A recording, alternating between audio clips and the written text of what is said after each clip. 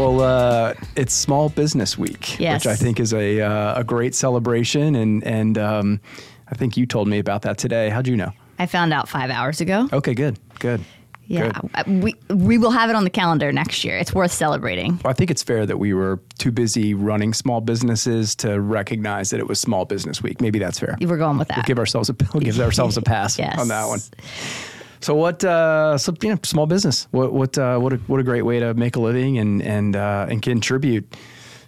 Tell me about the driver. Why start a small business? I know some of the story, but man, I would say that if you start a small business, and I didn't, right? I mean, I'm fourth generation family biz, and I was fortunate enough to be born into a company that was existing, and it's different, right? I'm not sure if it's harder or easier, but it's certainly different. The challenges are probably a little bit different, but I didn't have to have, the moxie to take the leap and actually start the company like you did.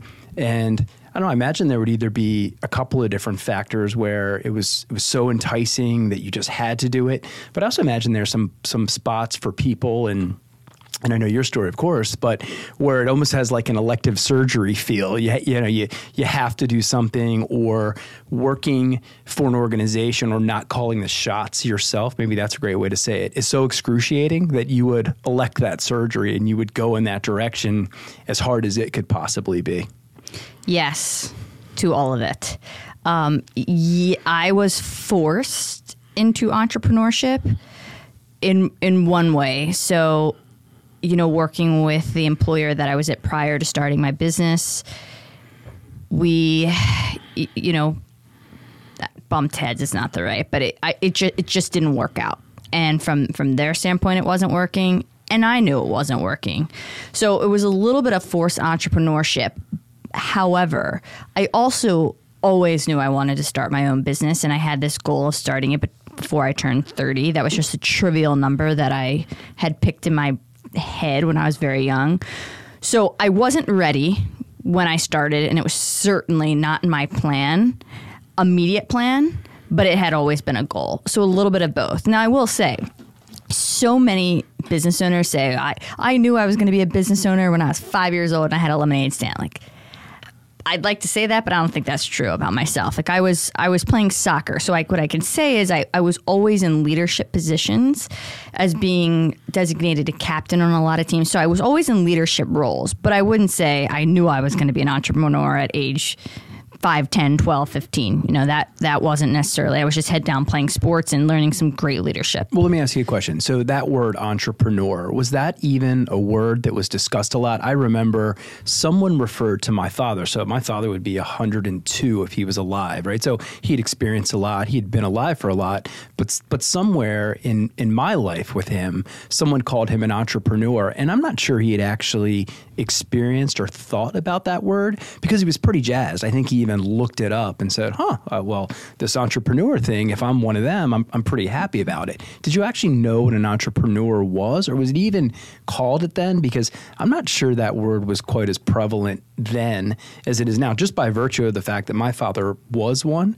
but didn't even necessarily know that. I'm not sure that word was as prevalent. Did you even know that word then? No, I don't think so. It's definitely trendy now.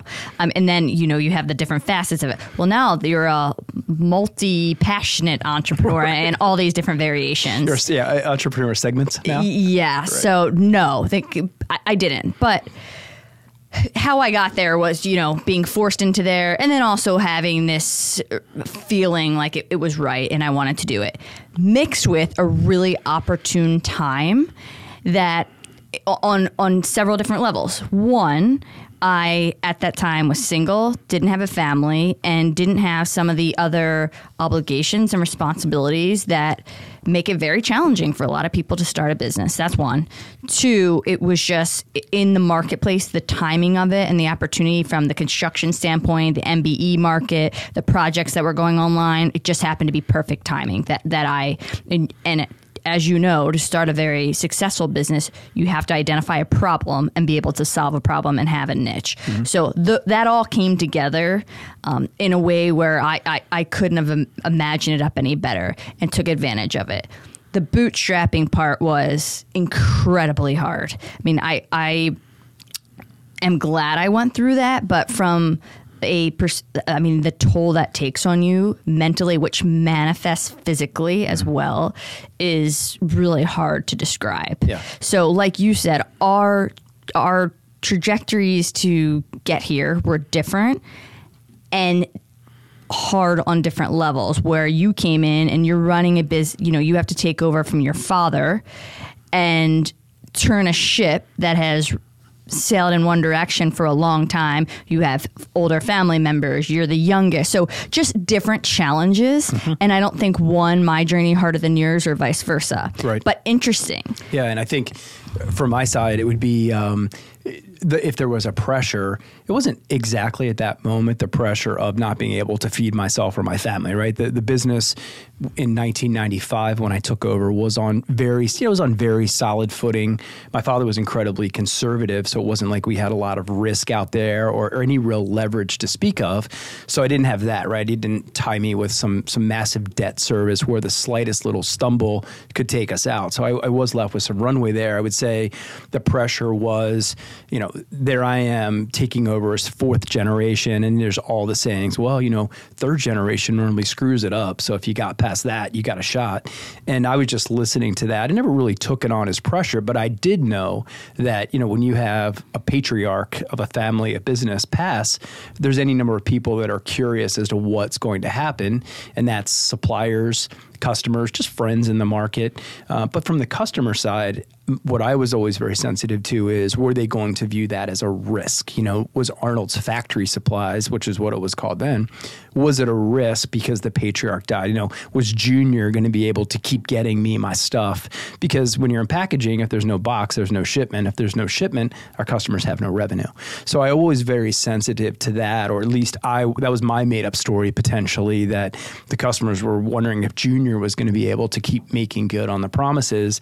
And maybe it was just that. Maybe they didn't even know my father passed. They just shot the PO through and the stuff showed up.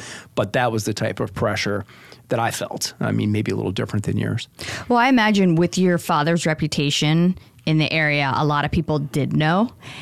And I can also imagine that led to you fighting this stereotype, maybe stigma. I'm not sure if that's the right word of, well, of course, Mick, he's going to get a shot. He's George's son, but what does he know? Like, how long did you have to fight that until you felt like you had proved yourself?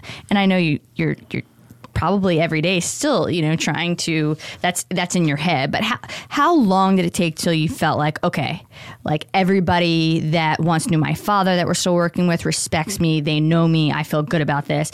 Like, I imagine you were fighting that, at least in your head, whether it was reality or not, for a long time, which is hard. Yeah, I would say, take over at 25, and the core people were still there. My mother was still involved in the business at that time. I had a brother-in-law that was still involved in the business. Now, in the last month before my father passed away, which was in December of 95, my mother was out taking care of him, and my brother-in-law was out with a gallbladder or something. I don't recall exactly why he was in the hospital, but the lead up to that was me solo doing that work anyway. My mother had actually been out, and she was a big contributor. We were a small company, so she had, just a big contributor. And when my father finally passed away on New Year's Eve, it meant my mother came back to work. So that was interesting. It's like, okay, there were 4 of us that were generally getting it done: mother, father, me, brother-in-law. So my mother came back to work. So, net, it actually was helpful in that regard. Mm-hmm. Then my brother-in-law came back from his illness. So starting 95, it was pretty touch and go for a while, and trying to get our legs under us and making sure that everybody was still committed and focused. It was pretty distracting. But I would say it wasn't until, late 90s, we toiled around. I think in retrospect is the word. You don't feel like you're toiling real time. But we toiled around probably until the late 90s when my brother-in-law exited.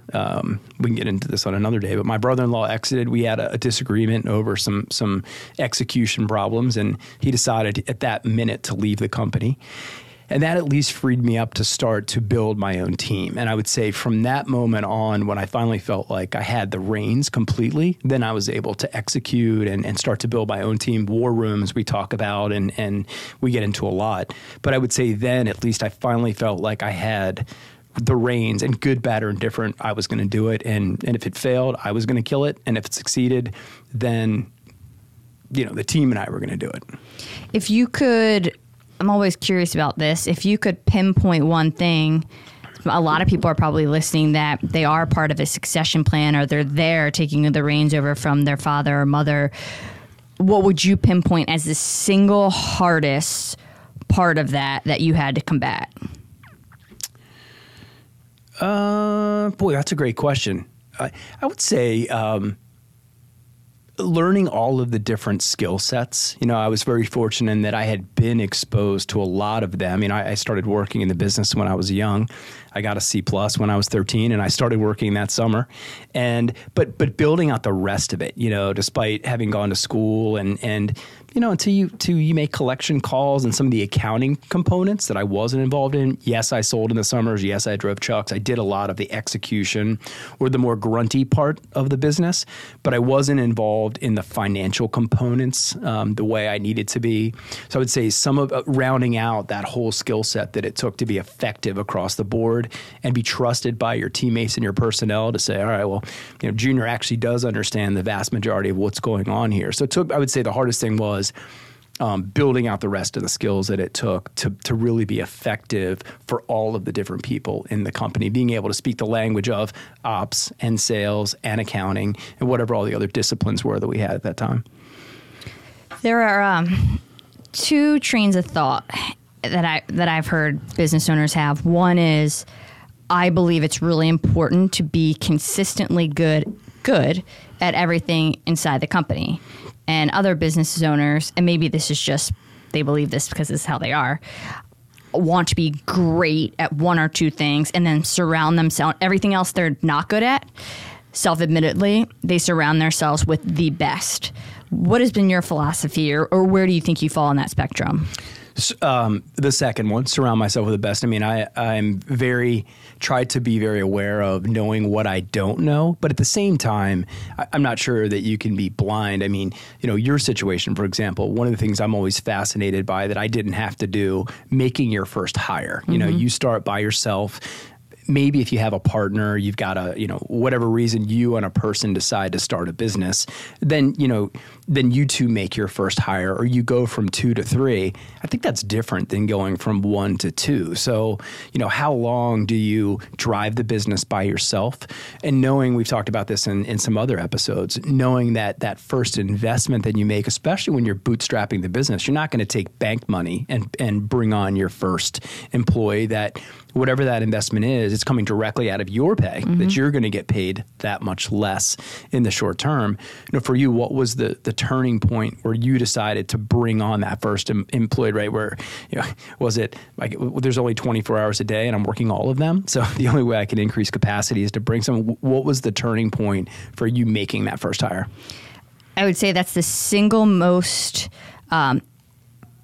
requested question I get from business owners that have just started a business and they're solo. Always. How do I know when to make my first hire? That first hire is by far the biggest jump. After 2, 3, 4, 5 have all been exponentially easier than that first one, because it's almost like when you make that first one, A, you've never paid payroll before. B, you've never had someone's livelihood under your control, and you're asking someone that may be leaving a very good job to believe in you and to leave a really good life, which that pressure, like you almost become familiar with it. And it's also like you're not sure at that point if this is going to work. And that's so scary. And then the dynamic of it is for me, it was my sister. Sure. So then it's family. And I think a lot of people might think, or maybe not, it's easier. It would be easier being your family. For me, it was harder because I cared and loved this person so much. I'm not saying I wouldn't have felt like that for I have that same pressure for anyone, but when it's your sister and it's like somebody you love more than anyone, it's like, I can't do her wrong. Right. You know what I mean? Well, you get past the trust piece, right? So there'd be any number of pieces of that first hire. So you'd like to think your sister at least gets you by the trust component versus hiring someone else, which just means there's different pressures, right? The pressure, you now have to make sure, because if you're going outside and having done this before and building teams and recruiting and hiring away from big companies, massive companies, and selling the vision like you did. Which she came from PayPal. That's right. So, that's right. Yeah. So selling the vision, and then I think what you just said was, and there are times I'm like, holy hell, do I have this vision right? Because now this person's on the line too. Am I really getting this right? Is that what you were thinking? Yeah, absolutely. But I think I waited. So yes, different pressures. I didn't have to. I got past. I didn't have to worry about trust, especially when she does billing and accounting, so she's in the books. I'm past all that. I don't have to wonder who this person is. Am I going to find out? I know exactly who she is. I know exactly what she's going to bring to the table. But then there's the other side of it. Like, you don't want to do them wrong, and I'm still trying to figure out myself if this business is going to make it. But I also waited so long. Yeah. It was excruciating. Where I think if I were giving advice, I would have told myself to hire earlier. And I think so many business owners battle with that. And then they hire their first hire. They're like, why the hell did I wait so long? But you just don't know. Right. Here, I take that back. I wouldn't have done it differently. And I wouldn't tell anybody to, because the longer you stick it out and the more familiar you get with everything. So you have to learn, the finances and accounting. You have to learn the insurance piece. For me, it was bonding. Bonding, yeah. And the closer you stay in the business. That's why I would also tell small business owners, even if you do have cash laying around, which I didn't, beyond just employees, everyone wants to outsource. Once they start getting really busy, let me get a consultant in, let me outsource this. I would say don't do that. I know it would be easy, but put the hours in, lose a few hours of sleep, get so intimate with your business, because the minute you don't do that, you just simply aren't in touch with what's going on. And I also believe, as a small business owner, you have to do things and think differently. The minute you outsource that, you're using a consultant company that is also giving similar advice to everyone around you. You're nothing is original here. Right? So there are many reasons why it's worth it to stick it out as long as you can. Mm-hmm. And there will never be this defining moment where yep, time to hire. Right. Time to hire someone else. You've just got to believe in yourself. And again, like you say, sometimes it has to get excruciating, and then you make a change. And sometimes those positions will present. I can tell you that any number of positions that we didn't have along the way, I had them in mind. I'll give you one example: director of IT. It was a small company. Yes, we had an ERP system, but usually that was run by committee. The accounting folks did their thing, and each group had subject matter expertise, and they were the keeper of their domain in IT. And I always thought, well, is it even a 40-hour job? And then a person that I knew, there was a woman that had helped us do our latest ERP deployment. Her daughter became available, and never looked, hadn't had the epiphany. Oh, we're there. This IT is excruciating. She showed up, and it was the right fit, and we made the hire. And there's been a number of positions along the way where they were on the radar. I saw the need, and fortunately for me, they did present. I didn't have to go to the market, and they worked out great. They worked out great. That was one. Our first VP of Ops, our VP of Marketing, who's sitting right over there, didn't have a VP of Marketing until John walked through the door. And those have been some of the best hires that we've made, and it just made it a little bit easier. And it was almost as if, hey, look, I've always thought about that. There they are. Why wouldn't I get into it now and execute? And in every situation, we were there. And it was almost like I got pulled into it, which is exactly what I needed to execute and get there. Now, what would you say if someone said to you, Mick, I'm thinking about starting a small business. Why should I do it? And why would you say, not a good idea?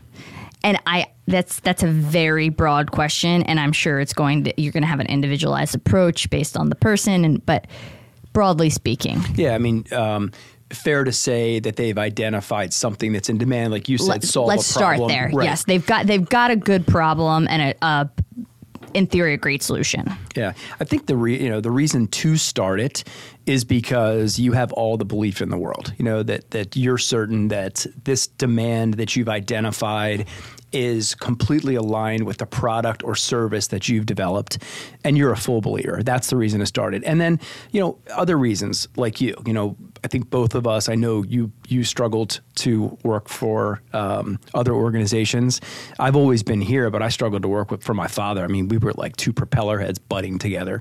So if that's who you are and you like that autonomy and you want that type of freedom and you want to go at it as much as you want to go at it, those are great reasons to start the business. And you want control and you don't, you want to break through whatever you want to break through to and to be. Those are all great reasons to do it. By far, is it a guarantee of success? It's not. It's not enough by itself. But, if you do that, if those are the reasons that you start, then you've got a solid plan. And I don't mean business plan. I'm not a big business plan person. You're not. Sorry, MBAs and people out there that are into that. Let me just interject one thing. If I had followed my business plan and hit those projections, your 5-year, yeah. and I only had to do this to get a bank, like to banks to present, you have to give them a business plan. I would have so undersold myself. Yeah, me too. Yeah. So that's one reason not to get too caught up with the business plan. Yeah, me too. And I just mean a plan, right? A plan of execution. Yes. And I'm not saying that you're charting out your 5-year this or that. I mean, certainly you'd want to understand your cash flow and you want to have certain, I'm not saying just go out there and wing it. That's not easier. Reasons not to start the business. I just think you'd have to be really honest with yourself in it's not glamorous. I mean, the number of people that would say to me along the way, well, you own your own business, whether it was who's picking up the check. That was always a great one, right? Well, you'll just write it off or things like that. There is. Can you explain what that means? What that really means? You just write it off. Yeah. So there was always, and this was when I was younger, right? And you had your first credit card and it was generally maxed or pretty damn close. And, the check would come and your buddies that were working at wherever they were, whether they were working at Merrill, I had buddies at Merrill and a lot of financial buddies. And they were, they were smiling and dialing. They were on the phone in their professional development programs, 20 hours a day, burning up the lines. By the time I saw them, it was 9 o'clock. They'd been dialing from 7 a.m. to 9. Their fingers were bloody and their ears were cauliflowered from the phone. And the check would come and, look around and everybody's arms got really short. And they'd look over at the guy whose name and business name were on the same card. And it was like, you get it, Arnold. You'll just write it off. Well, the idea is that, you're somehow going to deduct that or, you're going to put that out as a business expense. But it just means that, you can't even do it anymore. You could at least do a little bit of it back in the early 90s, mid 90s. But it's just the idea that, that would be a business expense and it's free. Yeah, right. Right? Yeah. It's free. So, which is far from the case. But just the idea, it's not glamorous. It's really long hours, and there will be significant sacrifices to be made. I think that's the main point: is that there are going to be massive sacrifices to be made, and just be aware of them. If you're a father of young kids, then that could be the sacrifice. In your situation, you can speak to it better than I, and I'll table it, but that there are going to be significant sacrifices, and you should be very aware of where you are at that particular moment in your life. And be honest with yourself if you could actually make those sacrifices and you're going to be okay with that. And, if you're trying to make the move later, we talk to a lot of people that are into their career and they're trying to go the side hustle route because they need income. I mean, I would just be really honest. I would be more intentional about acknowledging the sacrifices than I would a business plan. I think that's what would be my suggestion, would be really understand the sacrifices, because once you launch, you don't get a chance to pull back, right? You're going to have to go through with it. And it means that if you all of a sudden midstream aren't okay with those sacrifices, your business is likely going to fail as a result, not as a result of the sacrifices, as a result of you not acknowledging them. Do you think it is absolutely critical and required that not only you acknowledge the sacrifices, but that your partner and children, if there are partners and children, are also on board with it? And what if they're not? Oof, that's a good one. I don't know. I can't. It's hard for me to speak to that when I only knew one thing. I mean, I was born into it, and my trajectory was generally heading in that direction. I was in and around the business, so I was always going to do it, and I certainly had the option to just do what we were doing, right? I could have gotten up and gone to work. By the time my father passed away, he was in there from 7 to 5, something like that. Still a 10-hour day, but there was an end to the day, and I could have kept doing that. And it was it was a much smaller company then. It was, I don't know, the 7th or 8th of the size that we are now. That would have been an option. Could have gotten everybody fed. But I never really stopped to think of it. I was just in one mode. So I never really got there. I certainly subjected my family to it. I mean, I was gone dark 30 to dark 30, but I don't know that I ever really stopped to think about it, which is probably why I'm talking about it. Mm-hmm. What, did you ever stop to think about it? I mean, you were single and solo, but still, I mean, it took a toll on the time that you spent with your family, which is very important. Certainly relationships were challenging, if not even impossible in those moments. Yeah, I think I was young enough where I probably didn't think about it, just being unaware, ignorant, naive, whatever you want to call it, which in hindsight probably was great. Allowed me to start it more carefree than I would have had I known what was on the other side. I mean, I could talk about all the things that you hear all day. It's very stressful. I mean, the physical manifestations, what we've talked about before, it's definitely taken some health tolls. And, for years I had a racing heart that was out of control, like that, those kind of things there. You can't make that up. So all those things are real, all the stress. But I think one thing that I find challenging is to be aware, right? So to really look at yourself and say, is this what I want? And is this truly what I want?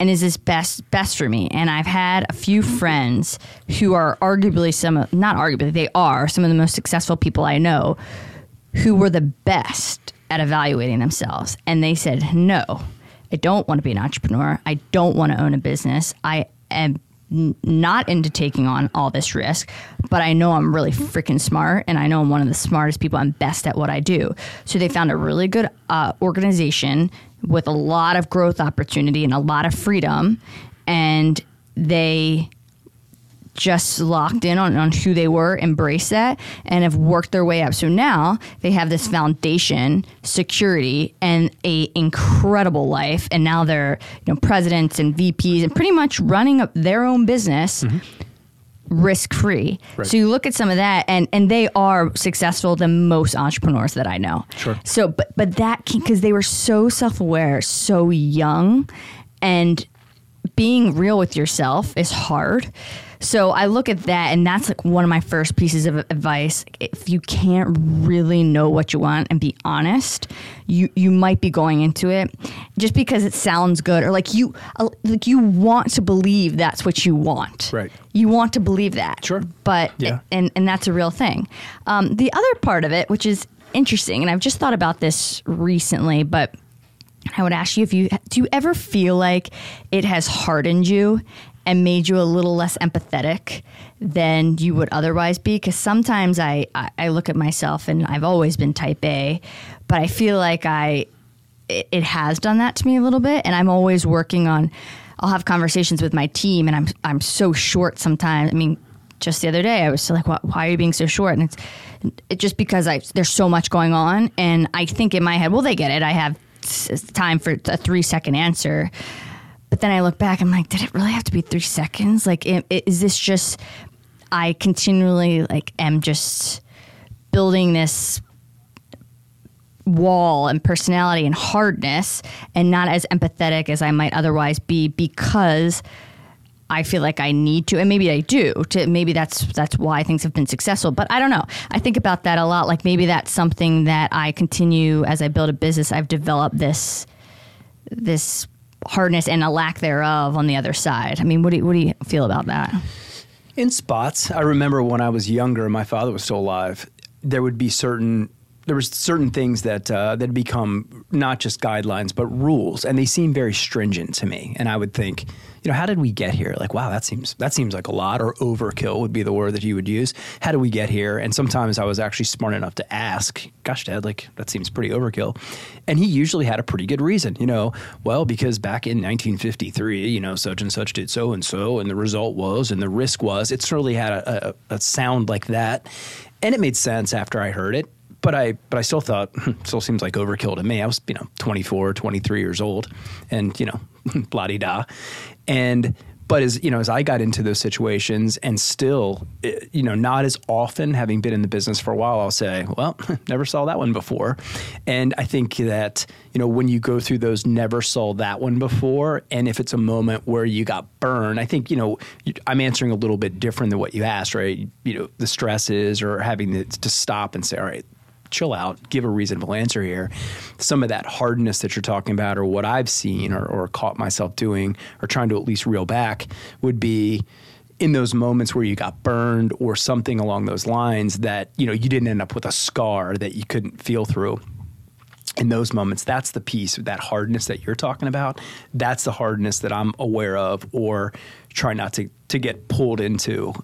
But you still have to be smart, right? I mean, if it's risky, or you recognize that as a risk that maybe you did in the past, then you'd be foolish if you didn't react to it as if there was something to protect against or be aware of. So I would say that hardness comes from risk, protecting against risk. Which often the person you're talking to has no concept of that, right. Which I'm not always mindful of. And I think, I know that at the end of the day, I'm signing on the dot, signing my life away constantly. Yeah. And it feel, on these guarantees, still guarantee as a small business, I'm still required to do so many guarantees, or in a bond, like I'm signing my life and your life away often. Yep. And so in my head, I'm like, well, you don't get it. Why am I stressed? Like, this is why. I'm like, yeah, they don't get it. Because why would they? I mean, they don't know that, nor should they. Sure. Yeah, and I can't expect that. So that's really hard to sometimes disseminate and say, hold up here, your expectations are off. Like, you can't expect someone just to know that. Right. And you certainly can't take that pressure off on someone else. So that's a challenge. And I think, that builds up, and taking a step back and trying to evaluate that is really hard. Well, that's one of the challenges with being, so back to why you may not start a small business. I think when it's young or early, and it doesn't even matter how old your business is, but really more where you are in the evolution, in your spot, you don't necessarily have a lot of people to share that with. You haven't built out, my best friend from high school is the director of sales for Anderson, and we had a great conversation the other day. But he was telling me Anderson Windows, yes, E.N. Anderson, and we were just having a conversation, and it was and he just made mention of, he was in the director's room of something, but it was a room of very experienced people that all had similar experiences, and that would be an appropriate room to have that reaction, right? Because everybody would be on the same wavelength, and they would be feeling the same pressures, knowing the risks. You don't have that a lot of times as a business owner, right? And you're just in the day-to-day, and you're executing. And when you see that, it's not like you can duck into that room full of people that have similar knowledge, and they'd all be like, oh, hell yeah, did you see that risk bomb over there? You don't have that. So I think it comes out real time, and it's tough to control, right? Because you're feeling the risk, and and at times it could be so sensitive it even kicks in fight or flight, right? You'd have a fight or flight reaction all the time, to it. Yeah. And you wouldn't even be aware of trying to control of it, because the mammal in you is kicking at that particular moment. And when you're in a smaller business, you don't have a lot of that insulation, or you don't have that room to duck into to talk about. Yeah. Actually, that's one of the ways I try to reel it back, probably, because a lot of this is reactive and not proactive as it should be. But because my team is very small right now, I can bring them all together, and I'm so transparent. I can be like, when I'm signing these bonds or whatever, I'm signing a life way, and that it has a lot of pressure, and this is why I react this way. Actually, that's my way of trying to be like, you reacted wrong, open up, share, right. And it doesn't make it right, and I can't pull it back. But that's certainly a way, because people deserve to know. And I think the old mind, and your father, I'm sure, would never have been in a room with people and said, and opened his book up and said, this is ever. No, but that's no way. changed. And that transparency with social media and everything else, people are just opening their lives up, and you have to be transparent. If you're not, I'm not saying share everything, and sometimes it's better not to, to keep people feeling comfortable and safe and all of that. Sometimes you've just got to fight some battles on your own, and that's the risk you assume. But I do think being transparent is helpful for everybody. Right.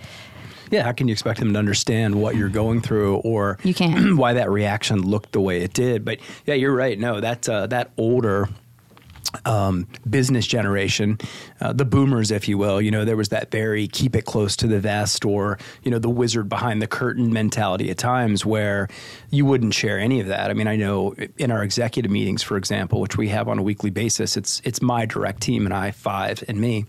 And the things that we talk about or I share are quite a bit different, I believe, than what you would have seen my father share, having been around. It was, he had his right-hand man, which was my brother-in-law, and I think they had little to no secrets, if you will. And I don't mean secrets, but I mean things that they were privileged to that the rest of the organization certainly wasn't.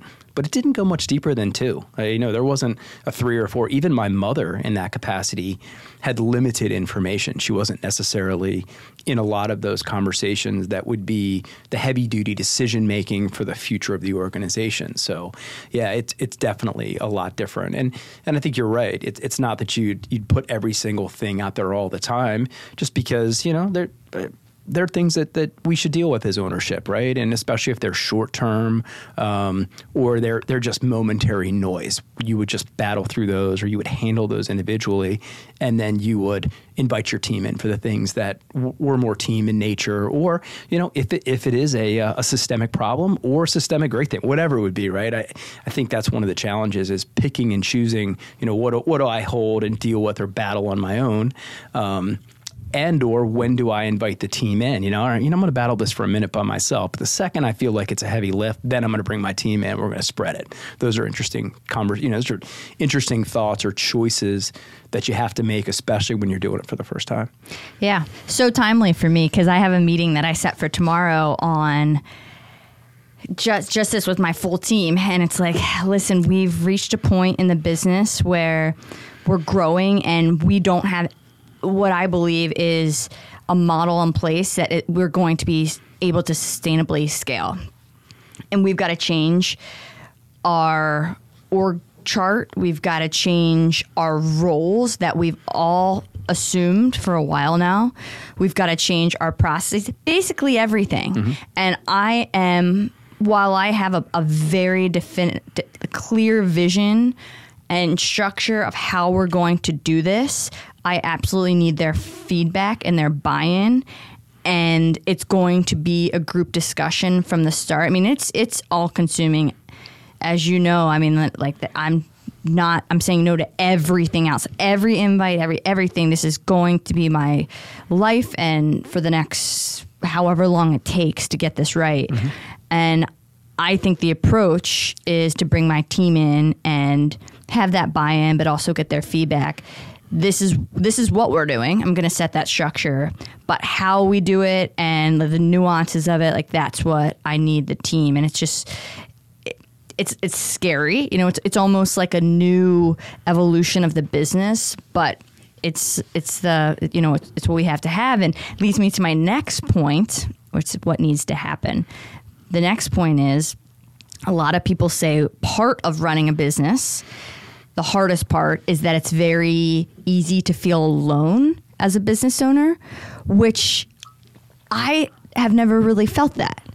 And I don't think it's been lonely. Certainly in the beginning stages, I was alone, but not lonely. And I think maybe I just got very lucky with a super supportive family. Then I met you, and we're going through the same things together. So it's just it's a whole different feel. That's a really real thing. And I think if you were to ask a business owner, what's the hardest part about running a small business? I think 50% maybe would say the feeling of being alone. Right. Do you experience that? Yes, and certainly early on. So I'm going to go back to one thing you said. It was interesting about your team and the process that you're going through. There's an interesting formula. It's E equals R times C. It's efficiency equals right times commitment. And the core is the more committed you are, the less right you have to be. So I would say in those meetings, what I would be looking for is while you're talking about your strategy and you're going to do this and you're in the weeds on the tactics and all that piece. What I would really be looking for would be a really high level of commitment, because as long as your team is highly committed, then you can be a little off on right and still succeed and still be successful. And that's because you can pivot at really high speeds and get to where you were going to go as long as that commitment level is there. As long as you're all moving in the same direction. That's right. Yep, absolutely. Well, that commitment would have you very closely aligned, right? And if you do have to make a high speed pivot, everybody's right there for it, and then you can move towards right. Even if you missed a little bit at the outset, it becomes less important the higher the commitment level is. So that's something I've always been really aware of, because we've gotten more wrong than we have right. To start, I would say that we've at least gotten 51% of them right ultimately, and the big ones even a higher level, right? Because you're trying to miss the bombs we talk about all the time. I'm just trying to miss the bomb here. I'm out running this, I'm out working this, I'm out thinking this. I'm just trying to miss the bomb in the short term to get to the other side, whatever that looks like. Feeling lonely? Yeah, I think at times I just think it's the idea that, if you're at the top, if you will, right, of whatever that means, if you're at the top of Google, that's a rather large pyramid. It's just, the idea that there just isn't anyone really left around to pat you on the head at times and say, good job or nice job. I think that would be the only thing that would have a lonely at the top feel to me. But not really. I mean, I've always been surrounded by great people that I let in and cared about. We were very aligned on the mission, and we were friends too. Our first VP of sales, Paul Appel, very aligned, did it together, had a lot of fun, and had a lot of similar experiences personally and business. So I always had people that I could turn to. Fortunately, built out a great war room. So you can, while it is easy or you could be in that position, there are things that you could do intentionally to miss that. One is build out a great war room business that would also then evolve into personal friends too, or you could lean on them for more than just tax advice, or you could ask them a question about, well, I know you went through a situation with your son, your daughter, your whatever that would be, and then that allows you to feel less alone in certain moments. Yeah, I mean, listen, I think the reason I probably feel the way I do is because I met you, and maybe that allowed me to do what I've done. I'm sure I'd be saying something completely different, but because we have each other and we're able to have these conversations every single day, that's probably a big reason I feel the way I do it. And also, I think I've probably never been afraid to seek out people for help, or I've learned to do that more, and I've learned to do that first before last, which has been a huge learning curve for me, but I've never been afraid to do it, which has helped. The only thing I would say, and this isn't at all being lonely at all, but that I really am missing is the ability to find great female leaders in the industry that I'm in. Not required. I mean, as business owners, we're all going through a lot of the same things, regardless of the industry. But that would or the gender, right? Or the gender. Yeah, sure. Yes, but it is different, and you do face different things, and certainly females in male-dominated industries face different challenges, and I've become so numb and used to a lot of them. But it would be cool to have some other females in the exact same position, which is actually really hard to find. Sure. That could relate, and that we could talk about those things. So that's the only really thing that's missing. Not lonely. Two different things. Or adjacent industries. I think I talked about adjacent manufacturing, auto. Whatever those male-dominated industries would be. Yeah, I agree. Well, look, I mean, one of the goals here is for us to this demonstration process, or talking about what we do. If it were to draw more females to either one, construction or manufacturing, both industries would be better off by having more different types of people in them, for sure. Yes. So what do you think? I think the trajectory of small business and what small business looks like with ever-evolving technology and different things, I think it's going to look way different in maybe even 10 years, 20 years, 30 years, 40 years, I think it's going to have a much different feel. I think you're still going to have a lot of big companies, but I think there's going to be a lot of outsourcing, a lot of consulting, a lot of people that are able to run a business by themselves with the tech. Like, what do you see as the evolution of small business and in general? I think we're already seeing this huge disruption now, and I think so many of the walls have been broken down for access. If you go back, I don't know, 20, 30 years, only the largest companies had access to certain types of resources. IBM, Xerox, I'm throwing some big names from some of which are around and relevant. Kodak, not so much. Although there's been a lot of Kodak conversations recently, and this ties into what we're talking about. You know, the number of references I've heard to Kodak recently as it relates to Chat GPT, and the idea that Google had AI, you know, they were the leader in AI 4 years ago, just like Kodak had digital photography first and shelved it. They're like, you know, who wants that anyway? And the comment that I heard today from a former Kodak executive was, it was like all the flash bulbs stopped at once. And there was a huge disruption today. There's a company called Chegg that our daughter, you know, we've bought books from Chegg for study guides. Chegg stock opened up 40% off today because someone just realized that students are using Chat GPT as a source or an aid or a study guide. And Chegg was the direct, took the, or assailed because of that directly. So I think, you know, the fact that everybody now has access to these types of resources, whether it's AI or, you know, whether it's Khan Academy or Google or YouTube, right? The ability to learn real time whenever you want, right? I mean, real time all the time. I think it's going to continue to break the walls down. And then if you look at costs, that's the other piece too. So the accessibility to these technologies and things like that had a couple of different barriers, right? One was cost, or just where is it? You know, how do I get my hands on it? The sheer exact idea of access. And I think those walls are just going to continue to be torn down. And then if you throw in the productivity component and really the personal productivity component. I mean, I don't recall anybody railing about Office, right? Microsoft Office, the way they're railing about ChatGPT. But if we stopped and looked back, I would imagine, I would suggest that Microsoft Office and the HP desktop printer had as much effect on business as ChatGPT will in the foreseeable future as it would have did to taking out back office. You know, the lengths you had to go through to print something. I mean, it was a big deal. You know, now you have, what do you want? You want to print a blueprint? You want it this big? You want it that big? You want it on a label? So I don't know. I'd be curious to roll that back and be a fly on the wall as Microsoft Office started to invade big companies and Excel and what happened there, and, you know, rooms with, you know, the size of our offices with computers. What did that look like in comparison to how we're experiencing Chat GPT? I think the difference is we're much more aware, and listening to the CEO of Google the other day, his big point was the difference between this AI and what went on then is our awareness of it. So I think that might be the only difference. But I would say small business, whatever size it is, productivities should continue to go up.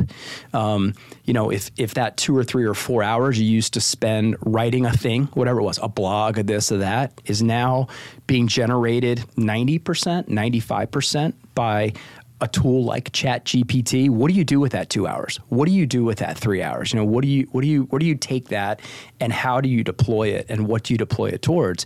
I think that's going to be the difference maker in breaking out some of the small businesses and have them being effective despite not having some of the resources yet of the big businesses.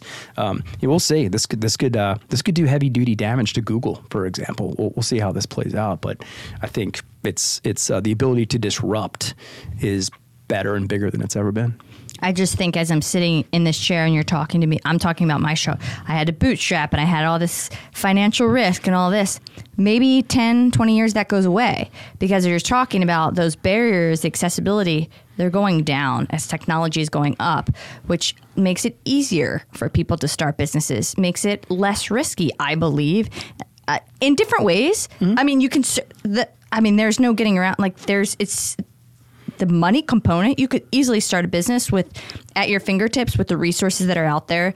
I just think what I would say now versus what I would say in 10 years, there'll be different problems over here. Oh yeah, absolutely. But it'll look different, and it'll be exciting. I love the fact that more people are going to be able to, start something, whether it's full time on the side or just with less barriers to entry. Yeah, I think there will be, will AI and products that are involved AI take out certain businesses? They will. Sure, they will. And I think going forward, there will be businesses that use AI, and there will be not those businesses anymore, right? You're going to have to use the tools and leverage the tools. But the other thing that is still encouraging to me is that, at least now, ChatGPT, for example, it derives its intelligence, if you will, by backward looking, by scraping data that has already been posted to the internet, things that we already know. So as long as you're on the creative side of the quotient, then I like your chances, right? You're still going to have to outcreate. You're still going to have to do things that are new. And if you are, there's nothing for the ChatGPTs of the world to scrape because you're doing it for the first time. That'll be the differentiator, I believe. Yeah. And I think one thing that scares me a little bit about it is, as I'm saying this out loud, is taking the collaboration piece out a little bit, because people can do things on their own. But I still think at the end of the day, that collaboration piece, no matter how business evolves, is going to be important. And it might look different, but that collaborative relationships, I just don't see that ever going away. Maybe I'm wrong. But what are your thoughts on that? I just don't see how that could ever not be such an instrumental part of and critical part of who we are as humans from an evolution standpoint, and just something we've always needed. Yeah, I hope not. We're still mammals, right? You're not gonna undo this much evolution. I hold on to that belief. Yeah, and I think the relatability piece you said. Yeah, I think I would still like to think that it'll still be the relatability component of the information that stays attractive. And if it does, then we won't, there will still be that feel component, and that'll still be what's attractive, more than just, data exclusively for the sake of data, that you'll still have to position it in a relatable fashion for it to be more attractive than other choices that you'd have. That's what I hope. For anyone that's looking to start maybe this is a good topic to end on, and somebody that's looking to start something, a small business, or maybe just a business, because I will tell you, my intent wasn't, let me start a small business. It's like, let me start a business and see where this evolves. Right. So I love how start a big business. I'd highly recommend would that. you? I don't know. I don't know. But it would seem easier. Let's say start a business and let it evolve where it goes organically. Start a business.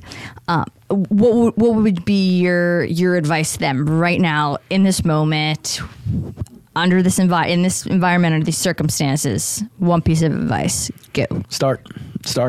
Don't wait. Start. If you think you've identified, we talk about some of the checklists, right? That sacrifice piece. Very, very intentional about that, because I think that's some things that are overlooked.